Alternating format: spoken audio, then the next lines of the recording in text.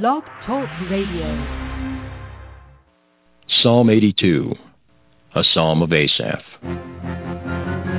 God standeth in the congregation of the mighty.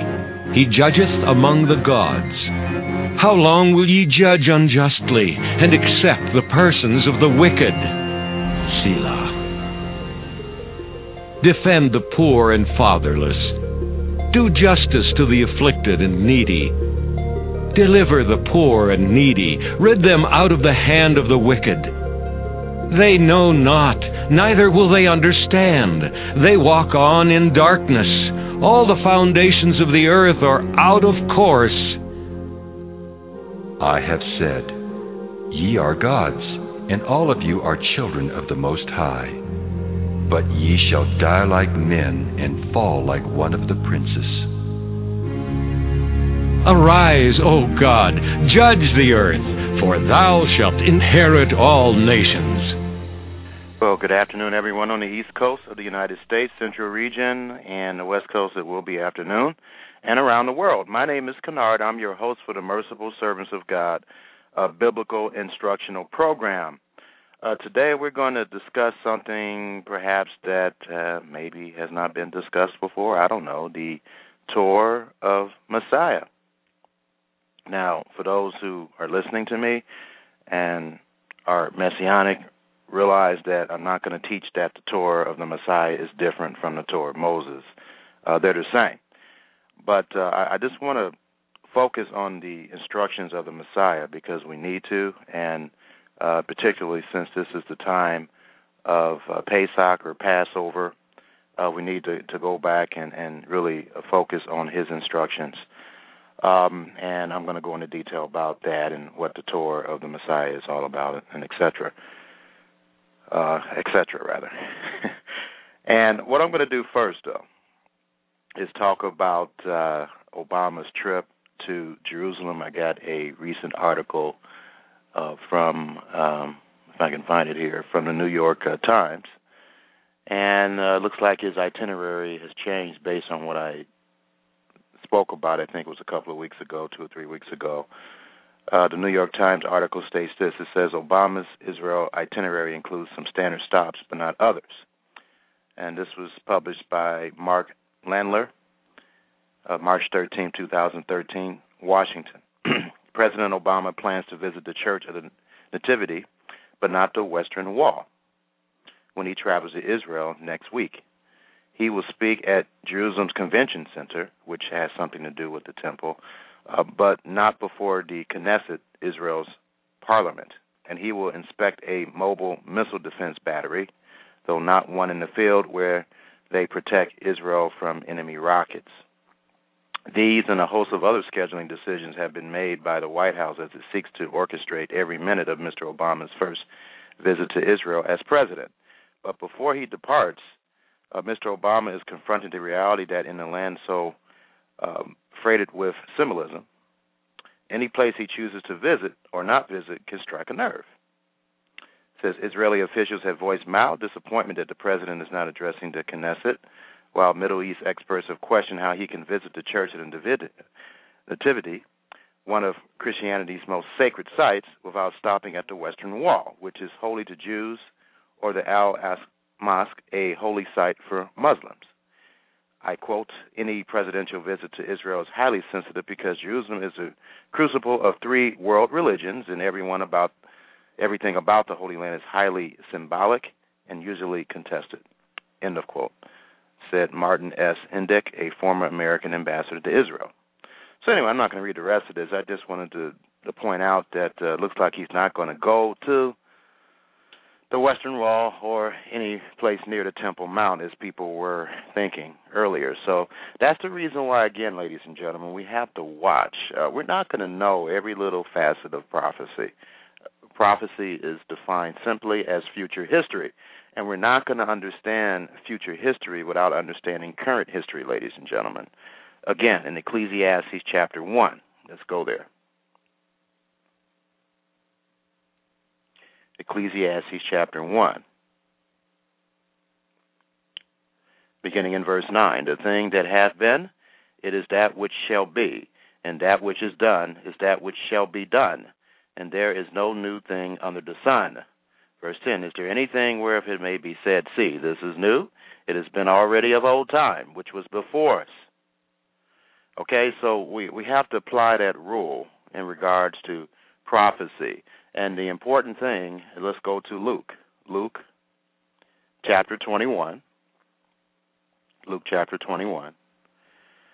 Beginning in verse 34. And I'm going to read this in an easier version to understand. The 1965 Bible and Basic English Version. But give attention to yourselves for fear that your hearts become overfull of the pleasures of food and wine and the cares of this life, and that day may come on you suddenly and take you as a net. He's talking about the day of his coming, which is initiated with the Great Tribulation, the 42 months, the 3.5 years, the times, and half a time. Luke chapter 21, verse 34, for so it will come on all those who are living on the face of all the earth.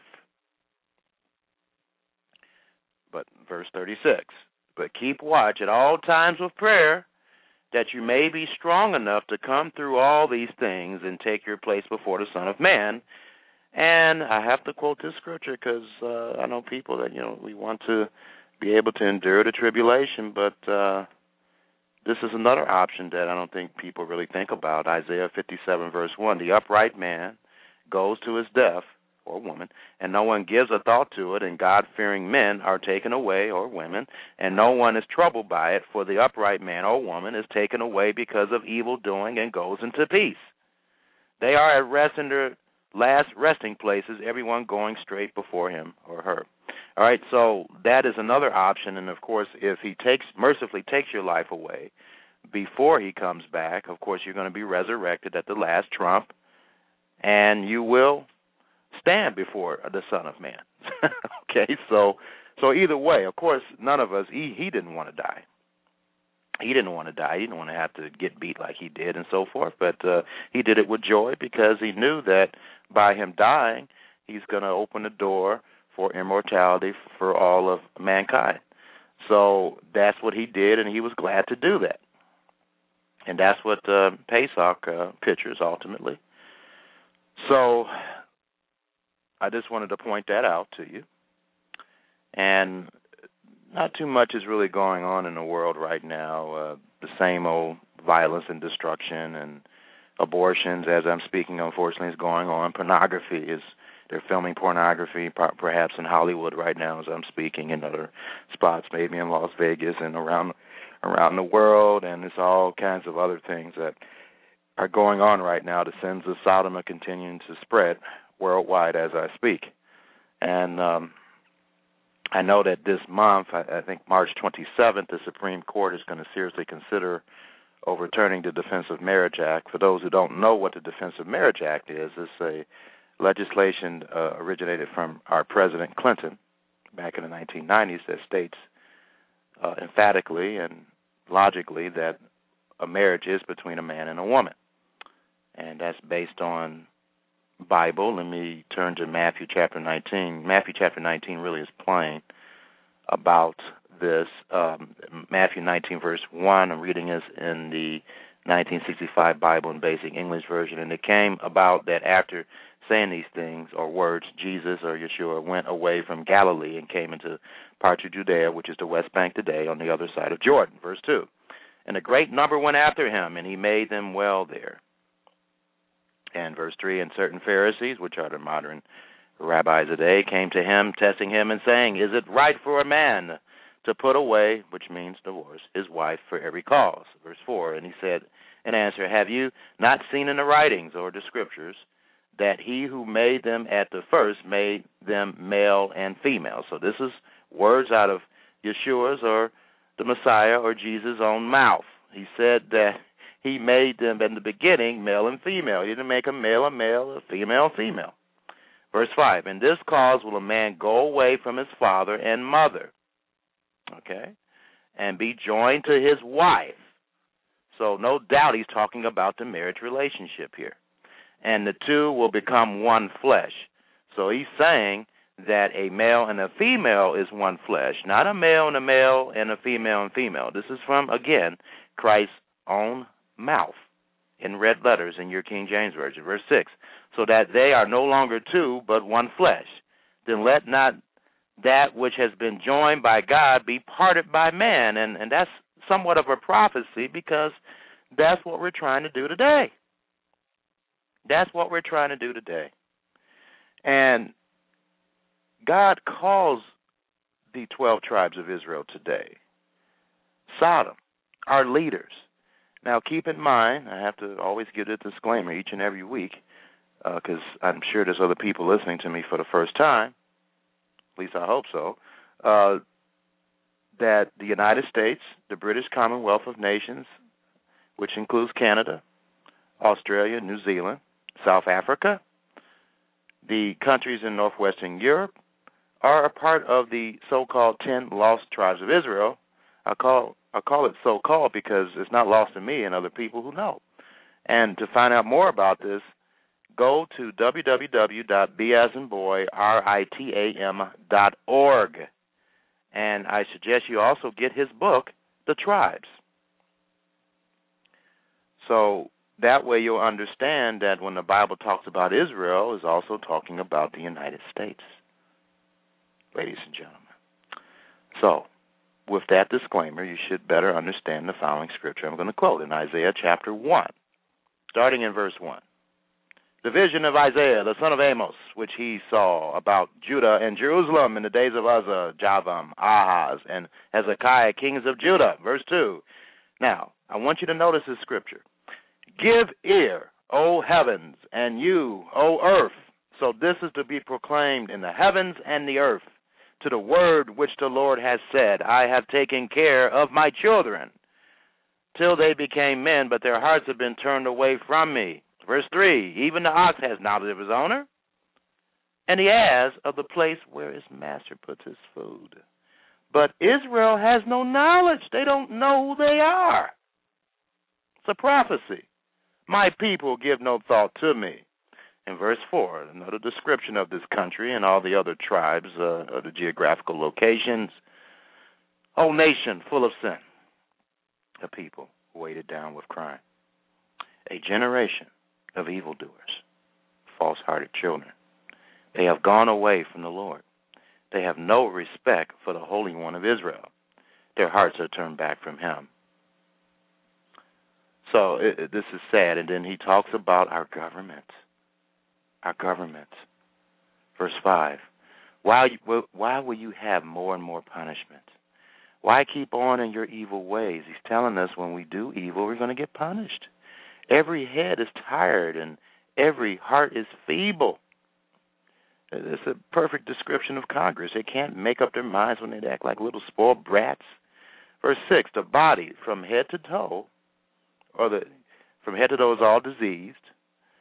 It is a mass of open wounds, mark of blows, and broken flesh. And the King James Version, I think, is a better translation of this. It says, from the sole of the foot even into the head, there is no soundness in it.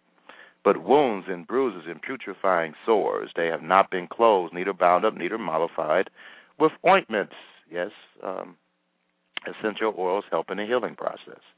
Verse 7, your country, and this is what's going to happen, ladies and gentlemen, as we progress to this gay stuff. Your country is desolate. Your cities are burned with fire. Your land, strangers devour it in your presence. And it is desolate, as overthrown by strangers. And the daughter of Zion, daughter, which is prophetic, Zion is the headquarters of Jerusalem. And, of course, that's where all the 12 tribes congregated. So it's not talking about just the Jews, but all the other tribes. And the daughter of Zion is left as a cottage in a vineyard, as a lodge in a garden of cucumbers, as a besieged city. Verse 9, even the Lord of hosts had left unto us a very small remnant.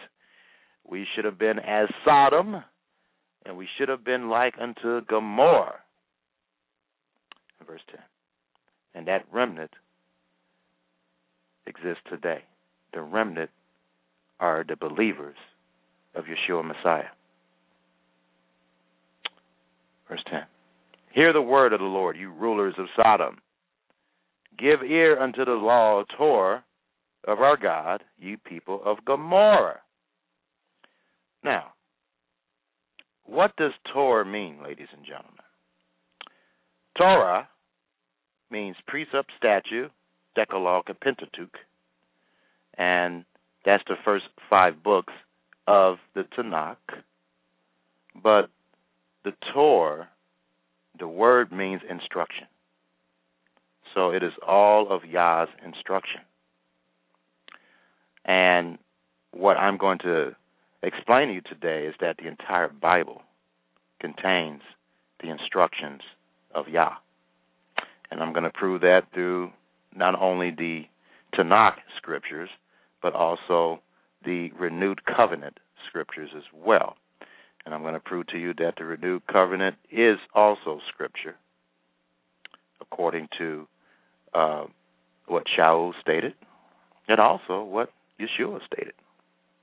So I'm going to prove that to you today. I'm also going to prove that the Torah of Messiah is not a distinct and different Torah of Moses, but it complements the Torah of Moses, and I'm going to prove to you today that the Torah originated from Messiah, not from Moses. A lot of people, especially Jews, believe that, but that's not true, because Messiah is the Word of God. So that's a good way to start here. Let's turn to John chapter 1. In the beginning was the Word, and the Word was with God, and the Word was God. The same was in the beginning with God. Verse 3, all things were made by him. That's the Word of God, or the Torah of God. And without him was not anything made that was made. In him was life, and the life was the light of men. Verse 5, and the light shineth in the darkness, and the darkness comprehendeth it not. Verse 6, there was a man sent from God, whose name was John. The same came for a witness, to bear witness of the light, that all men through him might believe. He was not that light, but was sent to bear witness of that light. That was the true light, which lighteth every man that cometh into the world. Verse 10, he was in the world, and the world was made by him, and the world knew him not. He came, not into his own. He came into his own, rather. He came into his own, and his own received him not. In other words, he came to the Jewish people. He came as a Jew, and a lot of them didn't accept him. Verse 12, but as many as received him, to them he gave them the power to become the sons of Yah God, to them that believe on his name. Verse 13, which were born not of blood, nor of the will of the flesh, nor of the will of man, but of God. Verse 14 is a pivotal verse. And the Word was made flesh, and dwelt among us, and we beheld his glory, the glory as the only begotten of the Father, full of grace, favor, mercy, and truth. Verse 15, and John bare witness of him, and cried, saying, this was he of whom I spoke. He that cometh after me is preferred before me, because he was before me. Verse 16, and of his fullness have all we received in grace for grace. Verse 17 is a pivotal verse too. For the law of the Torah, let me read this in the complete Jewish Bible version. For the Torah was given through Moses, or Moses, but grace and truth came through Yeshua the Messiah. So let's understand this verse here, all right? It states that the Torah was given through Moses. It didn't originate through Moses. Moses didn't create the Torah.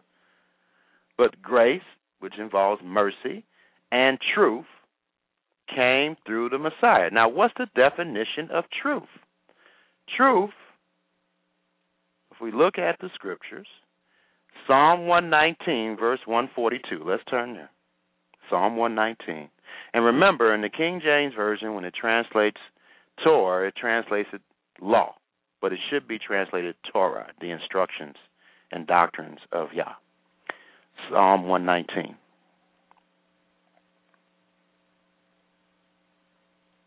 verse 142.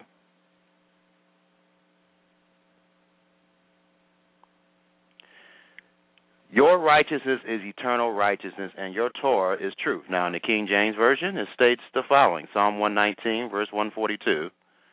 It says, thy righteousness is an everlasting righteousness, and thy law is the truth. So the Torah came, as you're going to find out today, the Torah obviously originated from the Father, and the Son gave the Torah to Moses. All right? And that's what I'm going to prove today through the Scriptures. And the Son also came not to destroy the law, but to complete our understanding of the instructions and doctrines of Yah. That is the instruction of Messiah and the doctrine of Messiah. Him explaining how we keep the Torah. It's not another Torah. It's a way for us to better understand the Torah. That is the Torah of Messiah. It doesn't take away from the Torah of Moses. It helps us better understand the Torah of Moses. He came down to help us understand how to keep it. All right, so I hope that you understand what that word fulfill means, complete. To complete our understanding of how to keep the instructions and doctrines of Yah. That's what the entire renewed covenant scriptures are all about, ladies and gentlemen. It helps us better understand the Torah. It doesn't take away from the Torah. All right.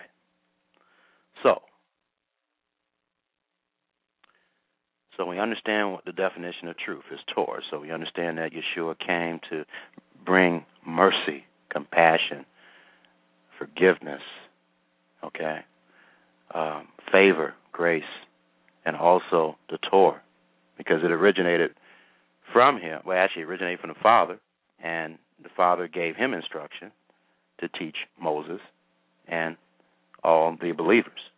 So Matthew 4, verse 4. Matthew 4, verse 4.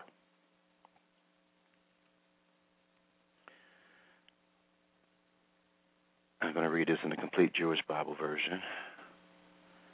But he answered, the Tanakh, which is a name for the Old Testament, man does not live by bread alone, but by every word that comes from the mouth of Adonai.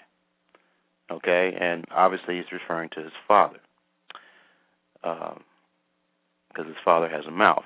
John 17, verse 17. John 17, verse 17. Set them apart for holiness by means of the truth. Your word is truth. Now, this is a pivotal scripture because he's talking to the Father. He's praying to the Father. When you pray to the Father, you're talking to the Father. And he says, set them apart for holiness by means of the truth. He didn't say his words were truth. He said his Father's words is truth. Okay? So the Father's word is Torah, instruction, doctrine. So I want you to understand. Let me underscore it again. The Father's words is Torah. Yeshua is the living embodiment of the Torah. He is the Father's word, the Torah in motion, the Torah in action. But the Torah originates not from the Son, but from the Father. Now, let me show you a scripture that proves that for those who are in doubt about that. John chapter 12. John chapter 12, beginning in verse 49. John 12, verse 49. I'm reading this in the complete Jewish Bible version for, I hope, clarity's sake. For I have not spoken on my own initiative. So this is Yeshua's own words, and I know it's red letters in the King James Version. For I have not spoken on my own initiative, but the Father who sent me has given me a command, namely what to say and how to say it. Let me underscore this again in the complete Jewish Bible version. But the Father who sent me has given me a command, namely what to say and how to say it. Verse 50. And I know that his command is eternal life. So what I say is simply what the Father has told me to say. All right? So that's a simple scripture to tell you that he got all his instruction from the Father. That's where he got it from. That's what he got it from. And let's turn to another scripture.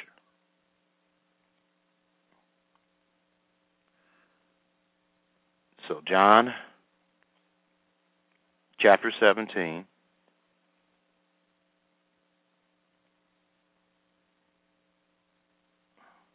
Well, I already quoted that scripture. I wanted to quote another one here if I can find it here. Let's see.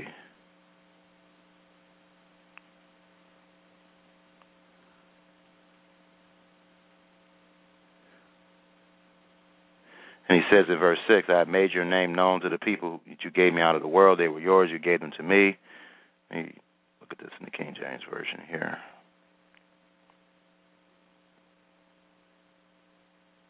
Here we go. John 17, verse 8, for I have given unto them the words which you gave me. So the Father gave him words and instruction to instruct us. And they have received them and have known surely that I came out from thee, which is a pretty interesting Bible study. And they believe that thou didst send me. All right? So, again, let's understand this. The Torah comes from the Father. He gave instruction to the embodiment of his word, which is Yeshua. And Yeshua gave that instruction to his prophets as revealed. And let's turn to Hebrews. Hebrews chapter 1. God, who at sundry times and in various manners spake in time past unto the fathers by the prophets. Now, who was that? Who was the God who spoke to the prophets? And that's an interesting question. So let's go to John for the answer to that question. John chapter 1. Verse 18. No man has seen God at any time.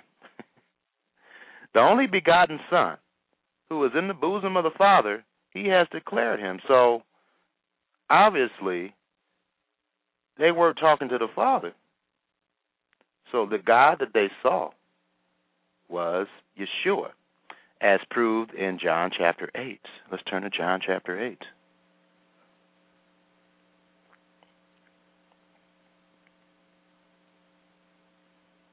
John chapter 8, verse 56. Says, your father Abraham rejoiced to see my day, and he saw it and was glad. In verse 57, then said the Jews unto him, thou art not yet 50 years old, and you have seen Abraham? Verse 58, Jesus said unto him, verily, verily, I say unto you, before Abraham was, I am. And they knew exactly what he was talking about when he said, I am. And I'm going to turn to Exodus chapter 3, and then John 8, verse 59. Then took they up stones to cast at him, but Jesus hid himself and went out of the temple, going through the midst of them. So he claimed to be the Yah of the Old Testament, and he was. Because I read to you in the first chapter of John that he's also considered an Elohim, or God. In Exodus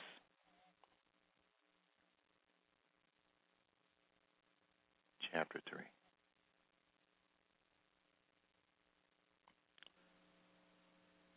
In verse 6. Moreover, he said, I am the God of thy father, the God of Abraham, the God of Isaac, the God of Jacob. And Moses hid his face, for he was afraid to look upon God. Again, he was not looking at the Father. He was looking at the Torah of Yah, the embodiment of the Torah of Yah, Yeshua, the Messiah, in his pre-existent form. Verse 7. And the Lord said, I have surely seen the affliction of my people, and this is Yeshua talking in his pre-existent form here, which are in Egypt, and have heard their cry by reason of their taskmasters, for I know their sorrows. And I have come down to deliver them out of the hand of the Egyptians, and to bring them out of the land into a good land, and a large land, into a land flowing with milk and honey. Ice cream. No, anyway. Unto the place of the Canaanites, and the Hittites, and the Amorites, and the Pizzites, and the Hivites, and the Jebusites. Verse 9. Now therefore, behold, the cry of the children of Israel is coming to me, and I have also seen the oppression wherewith the Egyptians oppressed them. Verse 10 of Exodus chapter 3. Come now, therefore, and I will send thee unto Pharaoh, that thou mayest bring forth my people, the children of Israel, out of Egypt. And Moses said unto God, or the word of God, who am I, that I should go unto Pharaoh, and that I should bring forth the children of Israel out of Egypt? Verse 12, and he says, certainly I will be with thee, and this shall be a token unto thee, that I have sent thee. When thou hast brought forth the people out of Egypt, you shall serve Yah upon his mountain. Verse 13. And Moses said unto God, behold, when I come unto the children of Israel, and shall say unto them, the God of your fathers has sent me unto you, and they shall say to me, what is his name? What shall I say unto them? Verse 14, and God said unto Moses, I am that I am. And he said, thou shalt say unto the children of Israel, I am, has sent me unto you. So I am, the Yah of the Old Testament, is no other than Yeshua, Messiah, in his pre-existent form. The Torah of Yah, the Word of God. That's who he is, ladies and gentlemen. So I hope you understand that. I tried to explain that as clearly as possible. All right, so getting back to our analysis here of the Torah of Messiah, which I hope you have figured out by now is the Renewed Covenant Scriptures. Let's go to, let me first of all prove to you that the Bible states emphatically that the Torah was given to Moses, that Moses didn't create the Torah. 2 Chronicles chapter 33. 2 Chronicles chapter 33.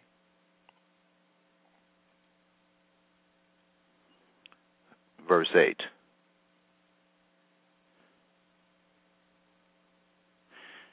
Neither will I any more remove the foot of Israel from out of the land which I have appointed for your father, so that they will take heed to do all that I have commanded them according to the whole law, the Torah, and the statutes and the ordinances by the hand of Moses. So it was by Moses, but Moses didn't create the Torah.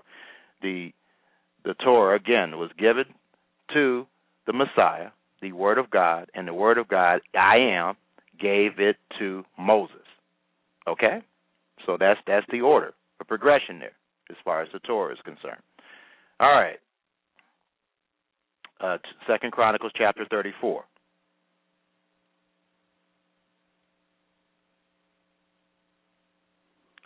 Starting at verse 4. And when they brought out the money that was brought into the house of the Lord, Hilkiah the priest found a book of the law of the Lord, a Torah of the Lord given by Moses. Okay, so that I just wanted to prove that to you through the scriptures there. All right, I already quoted scripture that Yeshua plainly stated that he learned from the Father. All right, and I think there's another complementary scripture there that I could quote you too, if I can find it here. Let's see.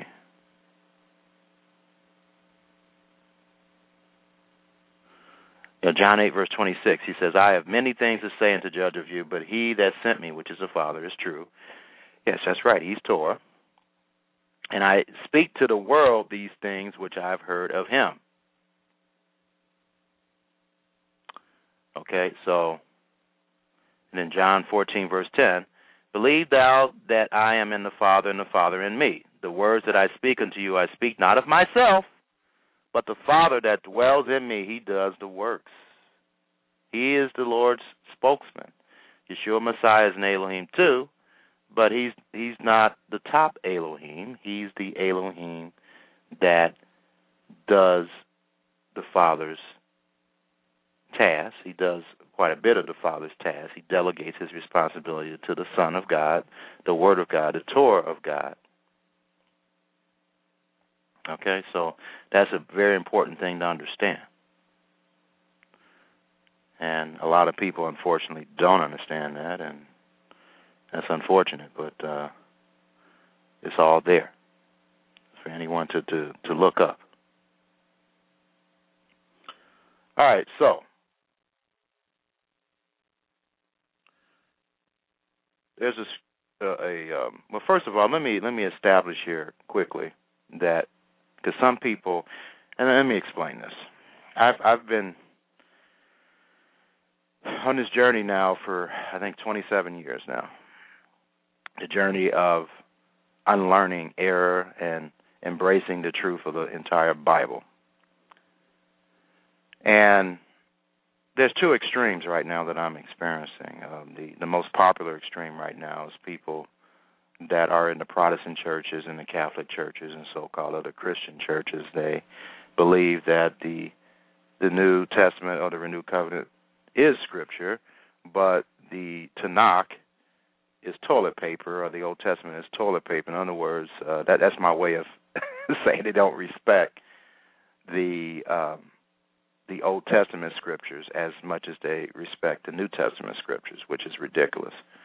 And so they consider that toilet paper, and that's the way it is with a lot of Christians today. They think that the law is done away with, or the Torah of Moses is done away with. I think many of them don't understand that the Messiah's instruction is the same as the Torah of Moses. It's just he helps us better understand the Torah of Moses. But anyway, and then you have the other extreme that is very disturbing. People like myself, they start to understand that Yeshua is a Jew, and that you have to understand the Bible through a Jew's eyes. You have to understand their history, the background, and what was going on in the first century, which you could, I suggest you have as a reference. You read Josephus. Josephus was a contemporary, meaning that he lived during that particular period of time, along with Yeshua and so forth. And he wrote down what was actually going on in the first century. Matter of fact, Jews say that he is definitely the best reference, historical reference anyway, to what was going on in the first century, up and leading to the destruction of the temple in 70 A.D. And you have to understand what was going on, the way Jews were acting at the time, the various factions between the various sects of Judaism at that time, and so forth, to fully and completely understand what Yeshua was talking about. And also, you need to understand the history of the Jews to better understand the Tanakh and the Old Testament as well. In John chapter 4, let's turn there here. John chapter 4. John chapter 4, beginning in verse 24. Verse 21, rather. Let me just read this here. Jesus said unto her in the King James, Woman, believe me, the hour cometh when you shall neither in this mountain nor yet at Jerusalem worship the Father. Verse 22, you worship ye know not what. We know what we worship. So for salvations of the Jews. It doesn't say the salvations of the Catholics, the Protestants, the Muslims, or people who worship Buddha and all that. It's stating the fact that salvation comes from the Jews, and he's a Jew. So that's a basic fact. And then in Romans chapter 3, verse 1, Shaul or Paul states that the Jews have an advantage. And it even states that their traditions can be an advantage, the ones that don't do away with the law of the Torah and the instructions of Yah.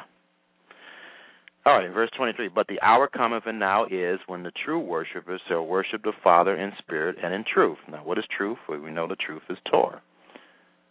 For the Father seeketh such to worship him.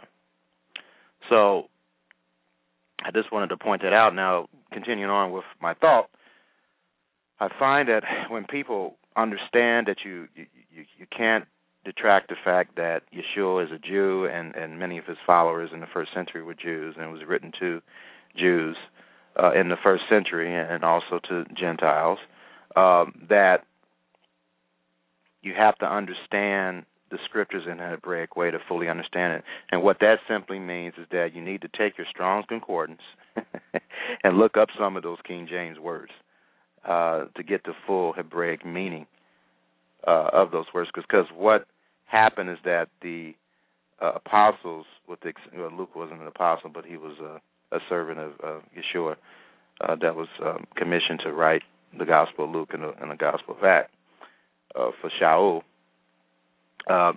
They were inspired to write the Torah of Messiah, which is the renewed covenant scriptures that help us better understand the Torah of Moses. And they're both not two separate Torahs, but they complement one another. And really, the Torah of Messiah is just a recap of the Torah of Moses helping us better understand how to keep it. And that's really the simplest way I can explain what the Torah of Messiah is, without saying that the Torah of Messiah is totally different from the Torah of Moses, which is not, because it's the same.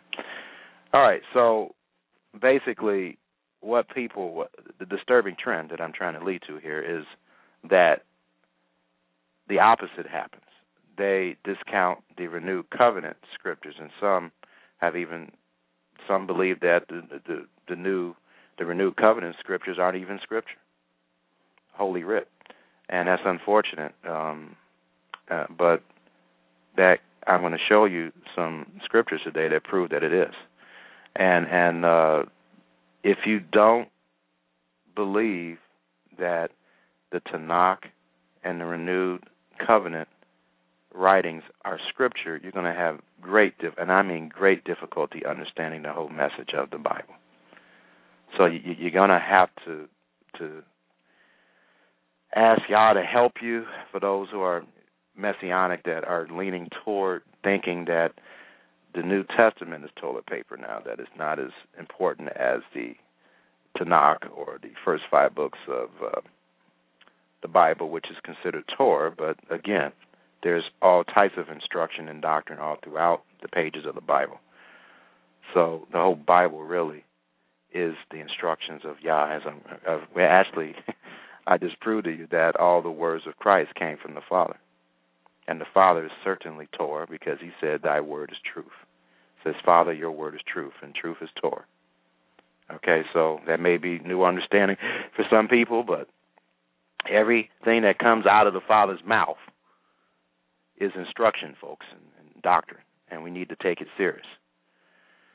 So I have to, as a servant of God, bring that truth out, because, I know how the devil is. He's very clever and slick, and he just is an expert as confusing us and making us think something that's true when it's not. But anyway, let's get to the point as far as understanding that the renewed covenant scriptures, which is commonly known as the New Testament. It's not a New Testament, it's a renewed testament. 2 Peter chapter 3, verse 15. First, let's get to the Paul's writings, because people struggle with Paul today because they don't think that his writings are scripture. Well, Peter totally disagrees with you, ladies and gentlemen. Peter was one of the chief apostles. Matter of fact, I'm going to prove to you today that Yeshua is also an apostle, based on what the renewed covenant writings state. All right, so let's turn to 2 Peter. 2 Peter chapter 3, starting in verse 15. Because people have issues with Paul and so forth, but Peter didn't have any issues with Paul. Verse 15. And account that the long-suffering of our Lord is salvation, even as our beloved brother Paul, also according to the wisdom given unto him, has written unto you, as also in all his epistles. What does epistles mean? Let's look at the original word for epistles. It means a message, a letter. Speaking in them of these things, in which are some things hard to be understood. So he's not denying that you're going to have some difficulty understanding Shaul's letters, which they that are unlearned and unstable. I just gave you an example of being unlearned and unstable.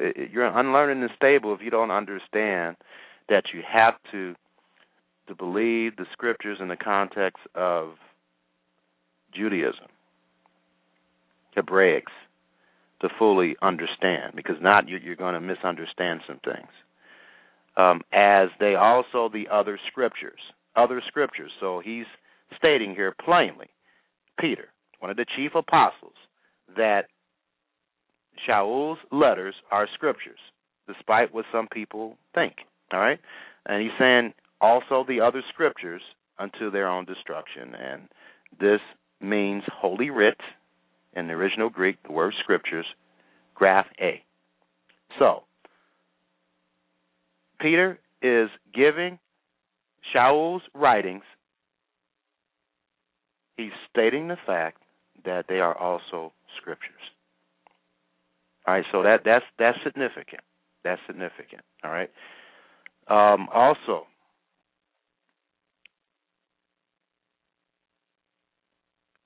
1 Timothy chapter 5, verse 17 and 18. 1 Timothy chapter 5, verse 17 to 18. Says, let the elders that rule well be counted worthy of double honor, especially they who labor in the word and doctrine. So it's telling those like myself who are preaching, we're worthy of double honor. And verse 18, for the scripture has says, thou shalt not muzzle the ox. That's from the Tanakh. The ox that treadeth out the corn, and the labor is worthy of his reward. Now, that is not found in the Tanakh. The labor is worthy of his reward. That's found in the Renewed Covenant Scriptures, or what's commonly known as the New Testament. It's found in Luke 10, verse 7. And it says right here, and in the same house remain, eating and drinking such things as they give, for the laborer is worthy of his hire. That's where he got that from. All right, so those are two scriptures that prove that the Renewed Covenant writings is also scripture, ladies and gentlemen. And for those who don't think that, you're going way off track, and you're going to have some great difficulty understanding. Let's put it this way. Let me explain this to you, and I'm going to quote some scriptures to back it up. You can't fully understand the Tanakh without the Renewed Covenant scriptures. You can't fully understand the Renewed Covenant scriptures without the Tanakh. You need both to have a complete understanding of the message of the Bible. Okay. So, let's understand a pivotal scripture. So many pivotal scriptures, but Hebrews chapter 8, verse 6. Now, in the King James Version, this was not translated correctly at all. Hebrews 8, verse 6. I'm going to read it in the King James Version. It states, but now have he ordained a more excellent ministry. It's not talking about Yeshua, by how much also he is the mediator of a better covenant, which was established upon better promises. Okay, the word establish in the original Greek means to legislate. It means nom of et eo. Excuse me, I'm sorry. Non of et eo means to legislate, that is passively to have the Mosaic enactments enjoined to be sanctioned to establish the law or receive the law. Now, Stern, or David Stern, in his Complete Jewish Bible Translation, which is, he definitely was on the nose translating this correctly, this is the way he translates the scripture, and this is the correct translation based on what I just told you. Hebrews 8, verse 6. But now the work of Yeshua has been given to do is far superior to theirs, talking about his Melchizedek ministry versus the Levite ministry. Just as the covenant he mediates is better, or the agreement to keep the Torah. For this covenant or agreement to keep the Torah has been given as Torah. So for this agreement has been given as Torah on the basis of better promises. So what this is saying is that the Messiah of Torah is also Torah, is instruction from the Father, ladies and gentlemen. Okay, so that word established should be translated Torah or law. Now, another scripture in Hebrews chapter 7, verse 11. It states this, if therefore perfection were by the Levitical priesthood, for under it the people received the law. That word law, again, is the same word, nom of et eo, is nom of et eo in the Greek, and it means to legislate, is the Mosaic law. All right? For under it the people received the Torah. That's translated in the Complete Jewish Bible Version this way. It says, therefore, if it had been possible to reach the goal through the system of Kohanim derived from Levi, since in connection with it the people were given the Torah, what need would have been for another different kind of Kohen, the one spoken of as to be compared with Melchizedek and not to be compared with Aaron? All right, so that's scriptural proof through the King James Version of that word, and the word study word analysis help that I have. It says it means a legislator to legislate, to make or give laws, establish the law. In the New Testament, in the passage to be legislated to receive laws, Hebrews 7 verse 11, meaning for the people to receive the Mosaic law upon condition of being under the Levitical priesthood. It establishes sanction as law by law. See, so there's only two places in the entire renewed covenant scriptures that this word is used, and it means the giving of the law of the Torah. That's what it means. All right. So this is huge. Because, like I said, there's people that are thinking that the renewed covenant scriptures is just commentary, or it's not something that is important to take serious. They have all kinds of excuses why they think that the apostolic scriptures is less than the Tanakh, and I say the nay because Yeshua is the embodiment of the Torah. If he came down to help us better understand the Torah of Moses, is not to be taken lightly, ladies and gentlemen. And you're going off the cliff if you think that. Matthew 5, verse 17 to 18. Well, actually, yeah, I wanted to read something from Stern here in his commentary. He states right here in Hebrews chapter 8, verse 6. He says the new covenant, he calls it new because the renewed covenant has been given as Torah. This is a virtually, and this is on page 687. This is of the Jewish New Testament commentary. This is a virtually unknown theological truth of far-reaching importance. First, although there are many, both Jews and Christians, who suppose that the New Testament abrogated the Torah, the New Testament here explicitly states that it has itself been given as Torah or instruction. Obviously, if the New Testament is Torah, then the Torah has not been abrogated. Instead, the New Testament has been given the same status as the Torah of Moses. Let me underscore this. The New Testament has been given the same status as the Torah of Moses. That is, it has come to have the highest authority there is, the authority that accompanies promulgation by God himself. One might say that the Torah has been expanded, or better, that Torah has been made more explicit. I think that's a better. It's been made not expanded, but made more explicit. Help us to better understand it. That's what the Torah of Messiah is. Second, that the fact that I'll just say renewed covenant has been given as Torah means that a Jew is not Torah true. He is not a Torah observant Jew unless he accepts the renewed covenant testament as Torah. All right, so.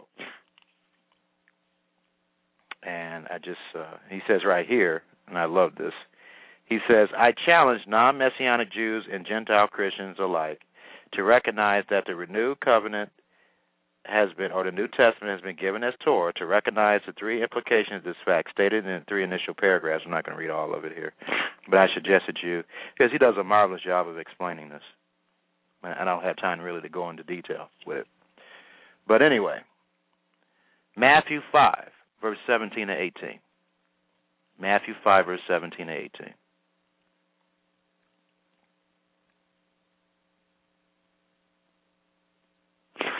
It says, think not, and whenever God tells us not to do something, we do it, and then the opposite happens. Anyway, Matthew 5, verse 17, think not that I have come to destroy the Torah or the prophets.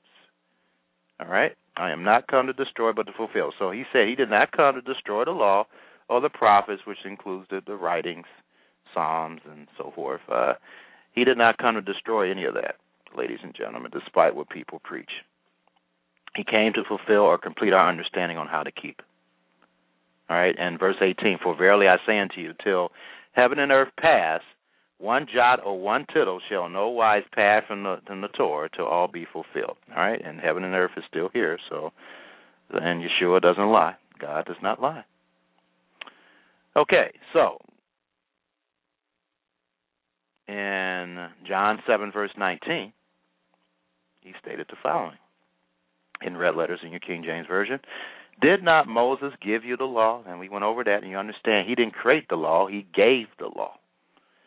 And none of you keep the law, so he's saying a lot of them had a problem keeping it. And that's one of the major reasons why he came, to show us how to keep it. Okay. He didn't take away from it, he just showed us how. And in Deuteronomy 18, And Yah already prepared for this through the prophet Moses. He knew that they would have a difficult time understanding the Torah, so he prophesied he would bring his Messiah.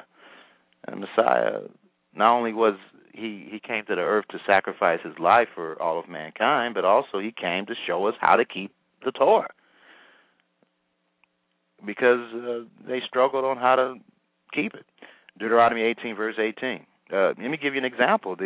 Even back then, the Jews, they had an oral law. It wasn't written down in a book called the Mishnah. They did that later on, around 250 A.D. or 280 A.D. I can't remember exactly, but prior to that, they had tradition, and their traditions perverted the law of God. Hold your place here in Deuteronomy 18. Let me go to another scripture to prove this to you here.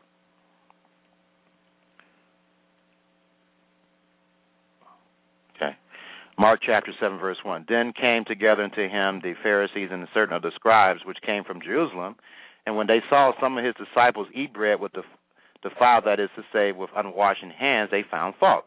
For the Pharisees and all the Jews, except they wash their hands, oft eat not, holding the tradition of the elders. Okay? Verse 4, and when they came from the market, except they wash, they eat not, and many other things there be, which they have received to hold on the washing of cups and pots and brazen vessels and of tables.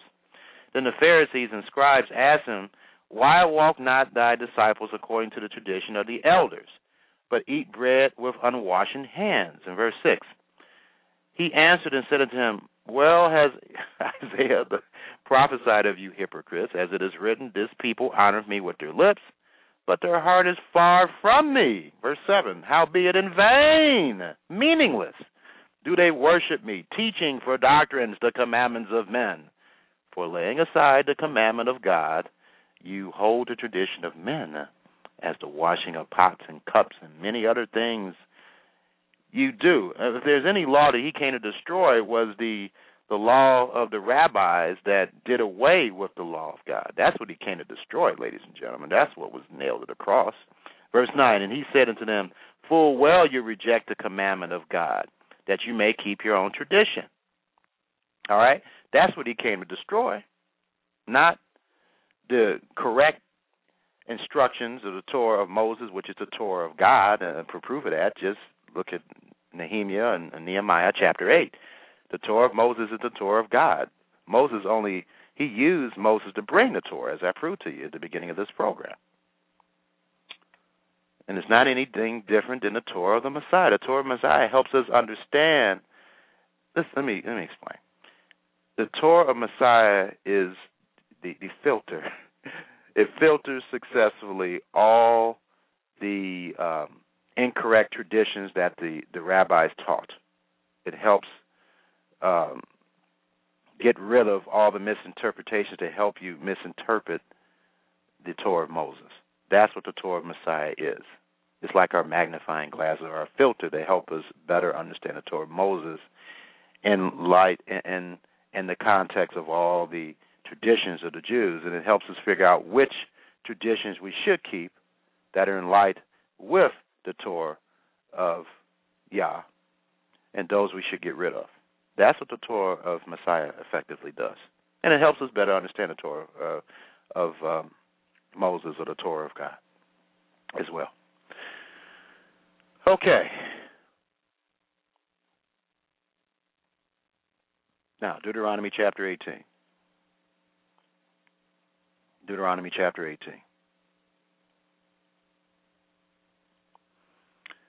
And one of the most famous prophecies of the coming of the Messiah.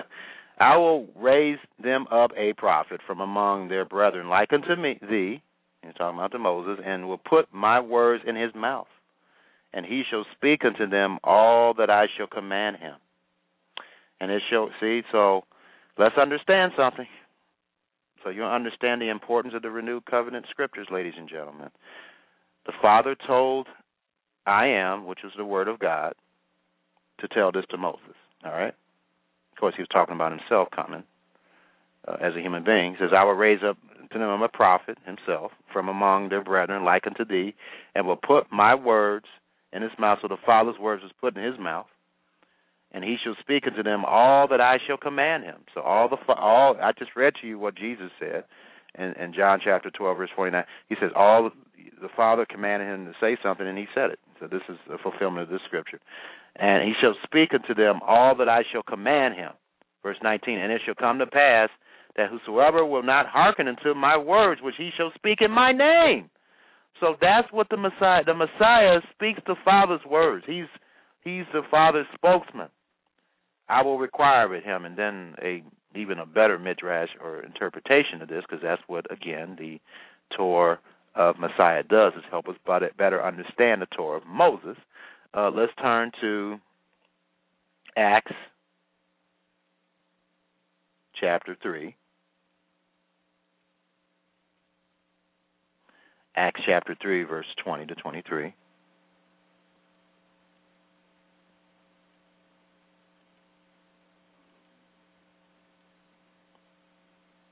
And he shall send Yeshua Messiah, Jesus Christ, which before was preached unto you, whom the heaven must receive unto the times of restitution of all things, which God, or Yah, has spoken by the mouth of all his holy prophets since the world began.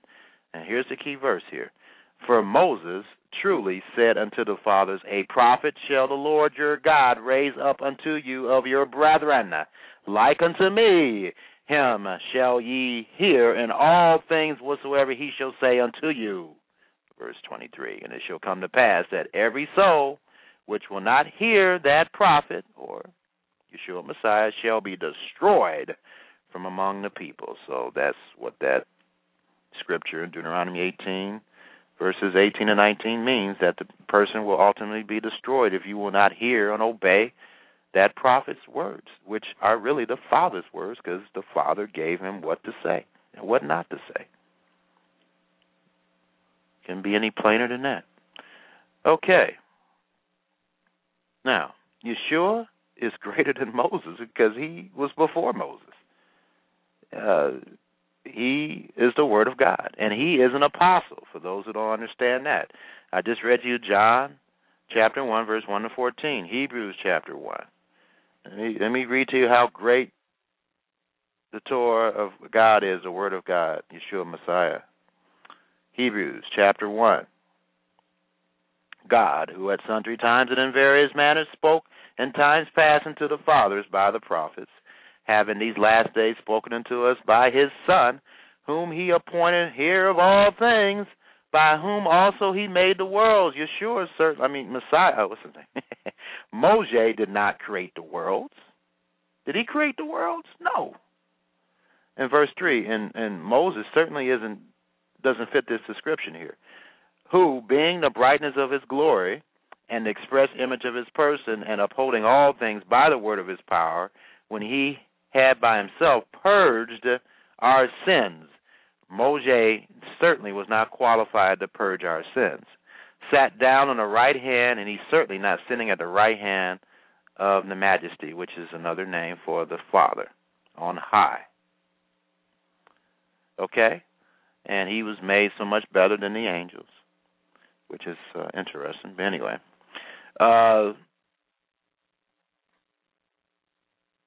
so that's the greatness of him. And then Hebrews chapter 3,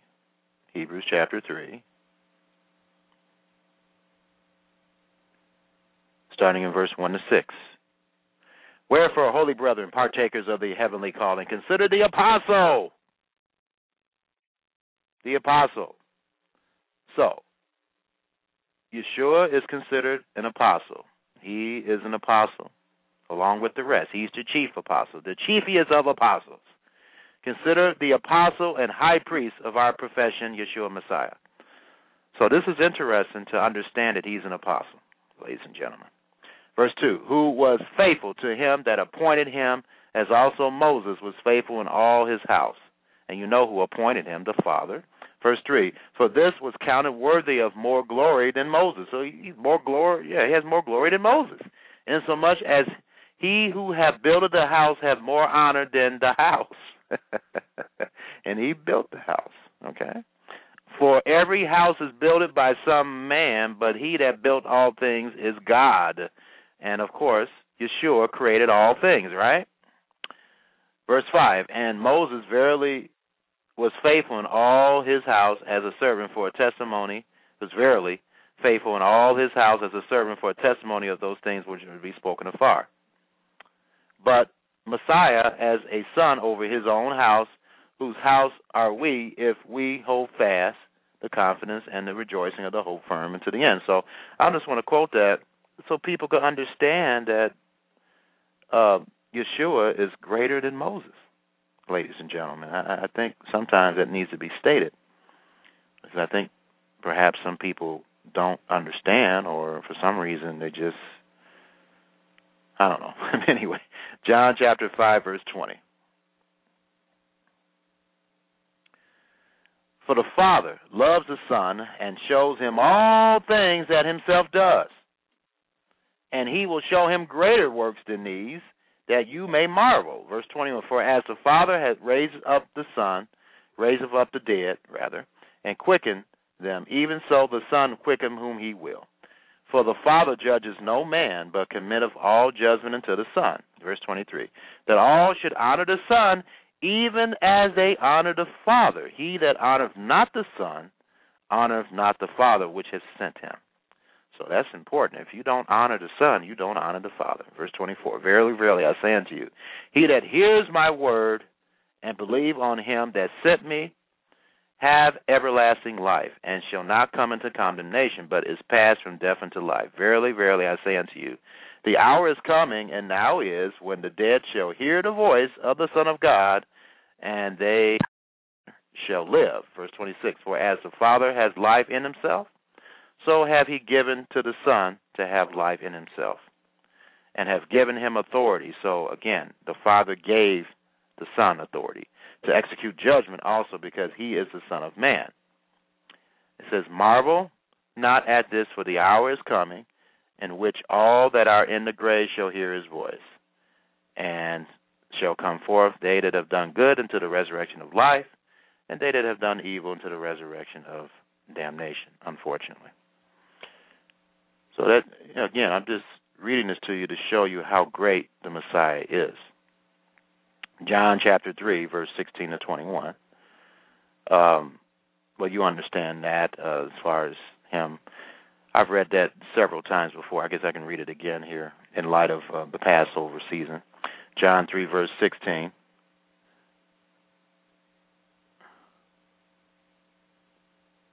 Verse 14, right? John 3, verse 14. Let's start there. And as Moses lifted up the serpent in the wilderness, even so must the Son of Man be lifted up, that whoever believes in him should not perish, but have everlasting life. Probably one of the most famous scriptures of all time that people understand, but they don't read the rest of it here in the context. John 3, verse 16, for God so loved the world that he gave his only begotten Son. Of course, when he's talking about world, he's talking about those who are capable of repenting, that whoever believeth in him should not perish, but have everlasting life. For God sent not his Son into the world to condemn the world, but that the world through him might be saved. Of course, those who can be saved. Verse 18, he that believes on him is not condemned, but he that believes not is condemned already, because he has not believed in the name of the only begotten Son of God. Verse 19, and this is the condemnation, that light is come into the world, and men love darkness rather than light, because their deeds, there's deeds involved. Yes, there's deeds involved in this process. Were evil. Verse 20, for everyone that does evil hates the light, neither comes to the light, that not his deeds should be reproved or exposed. Verse 21, but he that does truth comes to, and what's truth? Keeping Torah, the instructions and doctrines of Yah or God, cometh to the light, that his deeds may, and this is significant, that you don't do truth unless it involves deeds. You have to do truth. You don't say truth, you do truth. It's something that you do. You do Torah. Cometh to the light, that his deeds may be made manifest, that they are wrought in God. Okay. Now, the assembly of Yah, which is unfortunately translated church, it should be assembly, congregation of Yah, the believers, the called out ones of Yah, is based on the foundation of the apostles and the prophets. So this is something that I hope is you better understand now, because Ephesians, which is an epistle of Shaul, which is considered scripture according to 2 Peter chapter 3, verse 15 to 16, all right, states that the foundation of the believers is not just the Tanakh, it's also the renewed covenant scriptures, ladies and gentlemen. In Ephesians chapter 2, verse 20.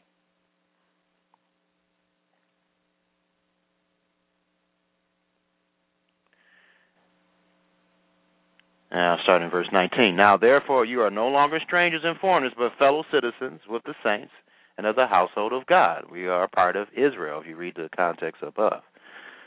Verse 20, and are built upon the foundation of the apostles. Of course, Yeshua is the chief apostle, and the prophets. Jesus Christ himself being the chief cornerstone. So you can picture in your mind, please picture this in your mind. You have the apostles and you have the prophets. You have the apostles on the left, prophets on the right, and then you have the Messiah above both. And, of course, you have the Father above him. That is the structure. That's the hierarchy of government that the foundation of the assembly should be based on. You can't have one without the other. You just can't just focus on the apostles and not the prophets, and you can't just focus on the prophets without the apostles. They are together. So they are built upon the foundation of the apostles and the prophets, Jesus Christ himself being the chief cornerstone, in whom all the building fitly framed together groweth into a holy temple in the Lord. So let's understand, for those who are carpenters, if you don't have the correct foundation, what's going to happen? Whatever you build is going to fall apart. So if you don't understand the importance of the apostles, then your understanding of the scriptures will fall apart. If you don't understand the importance of the prophets, and yet you leave out the apostles, then it's going to fall apart. And then if you just focus too much on the apostles and leave out the prophets, which is the Tanakh, then it's going to fall apart. You have to have both, the Tanakh and the renewed covenant scriptures. And see, this is unfortunate because you have a group of people around the world that just consider the Tanakh the scriptures. You know who those are, right? The Jews. And then you have those who just consider the New Testament or the renewed covenant scriptures as important, and then the Tanakh is just history, and it's just something to read and little stories, but it's not significant. But you can't do that. You can't do that to have a complete understanding. The true believer understands that the apostles and the prophets, prophetic scriptures, are scripture, and it's a complete whole picture of the message of Yah. All came from the mouth of Yah. Okay. So, I want you to understand something. The names of the 12 apostles, and the prophets are not going to be on the 12 foundations of New Jerusalem, but the name of the 12 apostles. And I'm just quoting you scriptures here to help you to understand the importance of the apostolic scriptures. Obviously, Yah thinks the apostles' writings are very important. Revelation chapter 21, verse 14. Revelation chapter 21, verse 14. 21, verse 14. It says, and the wall of the city had 12 foundations. Interesting. Talks about foundations. And in them, the names of the 12 apostles of the Lamb. Okay, so the name of each of the 12 apostles of the Lamb will be built into the 12 foundations of the New Jerusalem. The prophets' names aren't going to be there. I mean, it's not revealed that that's... What I'm trying to help you to understand is that Yah doesn't view the apostolic scriptures any less than the Tanakh, ladies and gentlemen. All right? And this is all scripture. The 12 apostles would judge the 12 tribes of Israel. In Matthew chapter 19, verse 28, it states this, and verse 27 for the context here. Then answered Peter and said unto them, behold, we have forsaken all and have followed thee. What shall we have therefore? And verse 28, and Jesus said unto him, verily I say unto you, that ye which have followed me in the regeneration, when the Son of Man shall sit in the throne of his glory, you also shall sit upon 12 thrones, judging the 12 tribes of Israel. Okay? So here we go. We better not take the apostolic scriptures lightly, ladies and gentlemen. Yah certainly isn't. He certainly isn't. And then let me quote these scriptures to you. 2 Peter chapter 3. This second epistle, 2 Peter 3, verse 1. This second epistle, beloved, I now write unto you, in both which I stir up your pure minds by way of remembrance, that you may be mindful of the words which were spoken before by the holy prophets, and of the commandment of us by the apostles of the Lord and Savior. So the words of the prophets and the apostles are put on the same level, ladies and gentlemen.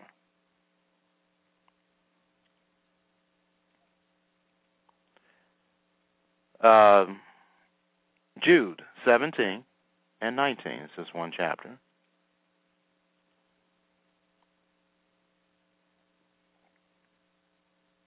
But, beloved, remember, in the King James, but remember ye the words which were spoken before of the apostles of our Lord Jesus Christ. So he's telling us to remember the words of the apostles, which is the renewed covenant scriptures.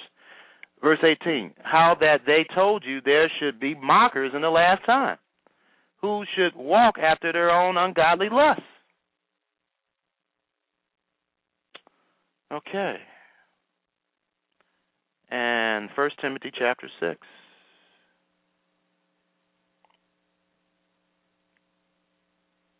And I'm fully aware that Shaul wrote this to Timothy, but it's Scripture. It's Scripture. And he told Timothy also the definition of Scripture, or the instructions of God, and I'm going to read that to you too. But anyway, it says, perverse disputings of men and of corrupt minds and destitute of the truth, supposing that gain is a godliness. Wait a minute, where am I at here? 1 Timothy 6, verse 3 to 5, I'm sorry.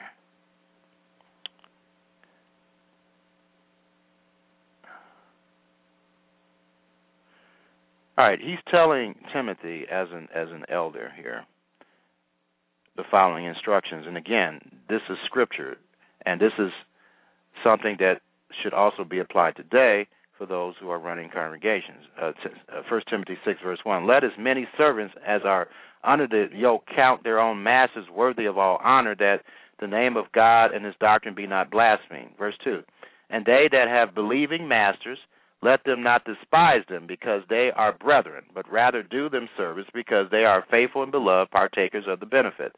These things teach and exhort. Verse 3, if any man teach otherwise, and consent not to wholesome words, so he's saying that his words are wholesome words, even the words of our Lord Yeshua. What are the words of the Lord what are the words of our Lord Yeshua Messiah? They are the words of the Father. The Father gave him the words to give to us through his apostles. And to the doctrine which is according to godliness, he is proud. And it's telling you, if you don't take the renewed covenant scripture seriously, you're proud, knowing nothing, but doting about questions and strifes of words, whereof cometh envy, strife, railings, evil surmisings, perverse disputings of men of corrupt minds, and destitute of the truth, supposing that gain is godliness. So anyway, the point I'm making is that we have to take the apostles' words seriously, because they are the words of Christ. Christ inspired the apostles to write the scriptures as revealed in Hebrews chapter 1, verse 1. He inspired them to write. And those words came from the Father. Revelation chapter 2.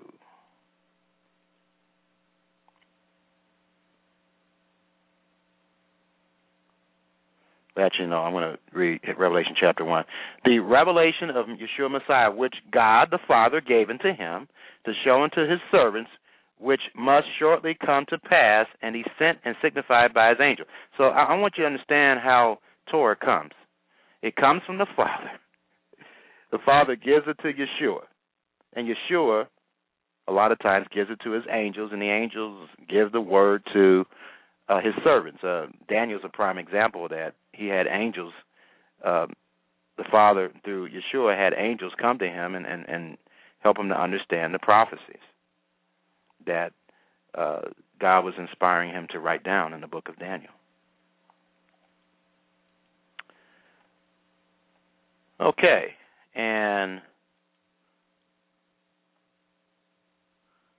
we have to understand that the Tanakh was written for our example. In 1 Corinthians 1, verse 10, it says, "Now I beseech you, brethren," by the name of our Lord Jesus Christ, this is another scripture here, "that ye all speak the same thing." This should be the goal, ladies and gentlemen, that there be no divisions among you, but that you be perfectly joined together in the same mind and in the same judgment. And that's what he hopes that we do. But when we have these issues with people not taking the New Testament or apostolic scriptures seriously, you have issues where people aren't taking the Tanakh or the Old Testament serious. That's when you're going to run into all these divisions. And that's why we have like over 33,000 different denominations in this country.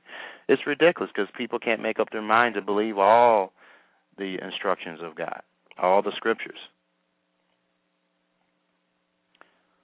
So it's just unfortunate, but that's just the way it is. That's the way it is.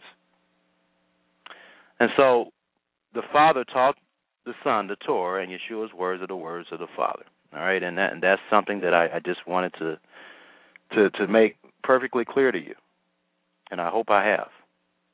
I certainly hope I have. And let's see what else here. Oh, let me read to you what 2 Timothy chapter 3 states about the definition of Scripture. And it says, all Scripture, and we understand that Scripture now is also Shaul's writings and the apostolic scriptures.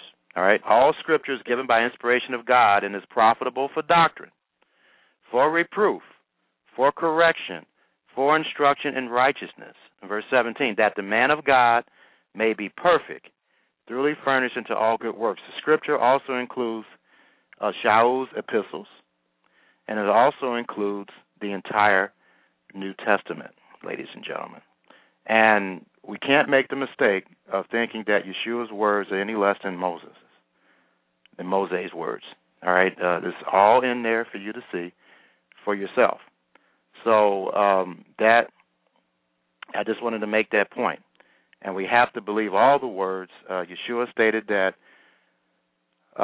we must live by every word of God in Matthew 4, verse 4. And that means every word of God that comes from the Father is given to him, and he gives it to his servants. So I do have a caller here. And hello welcome. there, Kennard.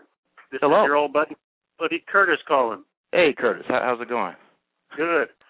I just wanted to ask how Deuteronomy 12:32 fits into what you're saying. I do believe Paul, especially through Acts, did obey all of the Torah, including even the law of Rome, so they had no accusation against him.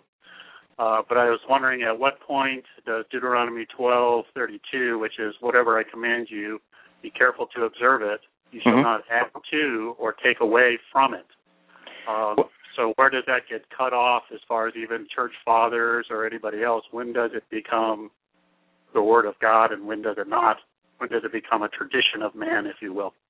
Right. As I was saying, Curtis, the Torah of Messiah, which is in Galatians 6, verse 2, is the same as the Torah of Moses. And what happened is that, as I think I explained earlier in the program, that Jews, even back then, it began back then, they start misinterpreting the law. And in Deuteronomy chapter 18, verse 18 and 19, he prophesied through Moses that there would be another prophet like Moses that would help people understand the law. Because in John chapter 7, what did he say? He said that, hey, didn't Moses give you the law and hardly any of you obey it? Right. Right. So he came not to destroy it, but to help us better understand it. Right. But he never, even Yeshua himself, never added an additional commandment. No, I'm not saying he didn't. Right. No, I'm not saying he didn't understand any. He did not add any additional commandment. What he did add, if there's anything he added, was help us to better understand it, a better understanding toward how to keep it. Right. But earlier you were stating that one of Paul's instructions was that, as far as the Torah teacher should be taken care of, and you said, well, it's nowhere to be found in the Tanakh. well, then is that added to his instruction, or is that just a an idea or a thought that he came up with? He said, this is a good idea, but I cannot make it to the same level of the Torah. The concept is in the Tanakh, but that statement, that exact statement about the labor is worthy of his hire, is not in the Tanakh. But, of course, the concept is there because before he quoted those words that Yeshua stated, he talked about the ox, right? Correct, yeah. Yeah, so basically he's lining that up with that. And see, the Torah of the Messiah, all it does is help us better understand the Torah of Moses. Right, I totally agree with you on that. And so I guess where would the traditions of men, because I'm sure even a Jew today would say, well, some of our traditions totally fit in with helping you to understand more of the Torah ideas. Well, not according to what Yeshua stated. Right, I understand that too. That's in Mark chapter 7, what did he say here? I mean, he said he quoted something from the Tanakh.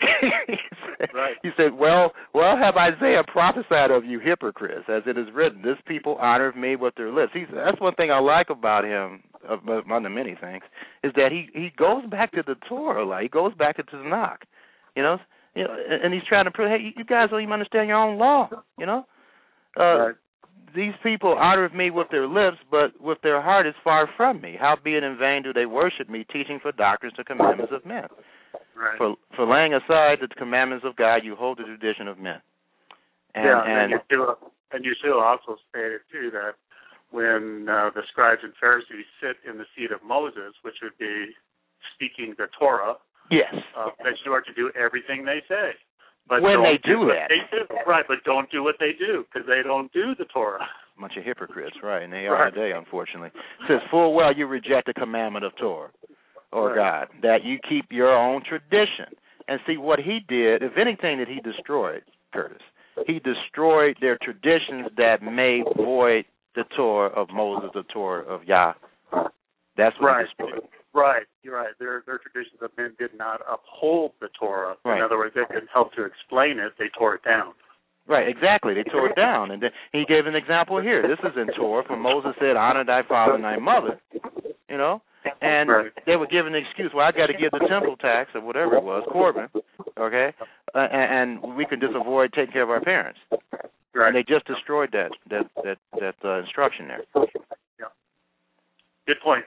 Yeah, see, so that's but I noticed I was going to get around to talking about this eventually, and I know it's a touchy subject for some messianics about the apostolic scriptures and so forth. Right, and as Torah teachers, I believe that's what we are to do too, is uphold the Torah. Not that we use examples and things that are not found in the Scripture. Well, I think we do all the time, but it upholds what the basis of the Torah is. Right. And that helps people understand. Exactly, yeah. See, and the Messiah has instructions, but again, he did not, because he said himself, he'd be lying. He said that he did not come to destroy the Torah of Moses, which is the Torah of God. He came to complete the understanding of how we keep it. And I wish it was translated that way, Right, me too. In fact, when he said, this is a new commandment I give you, and then he says, well, it's not really a new commandment, it's one you've had all along. There we go. Right. See, and I guess if there's anything that was new that he did was when he came on the earth, this was the first time he had a perfect human being. And he did everything right. Oh, right. Because that's never happened in the history of the world, where there was one human being that did everything right. That's right. Yeah. So if there's anything new, that's it. Everything else is not new. Well, thanks, Kennard. I'm going to let you go. You only have 50 seconds left to go. I'll let you close your show. Well, I enjoyed the conversation. You bet. Love you, brother. God bless. Love you too. Shalom. Shalom.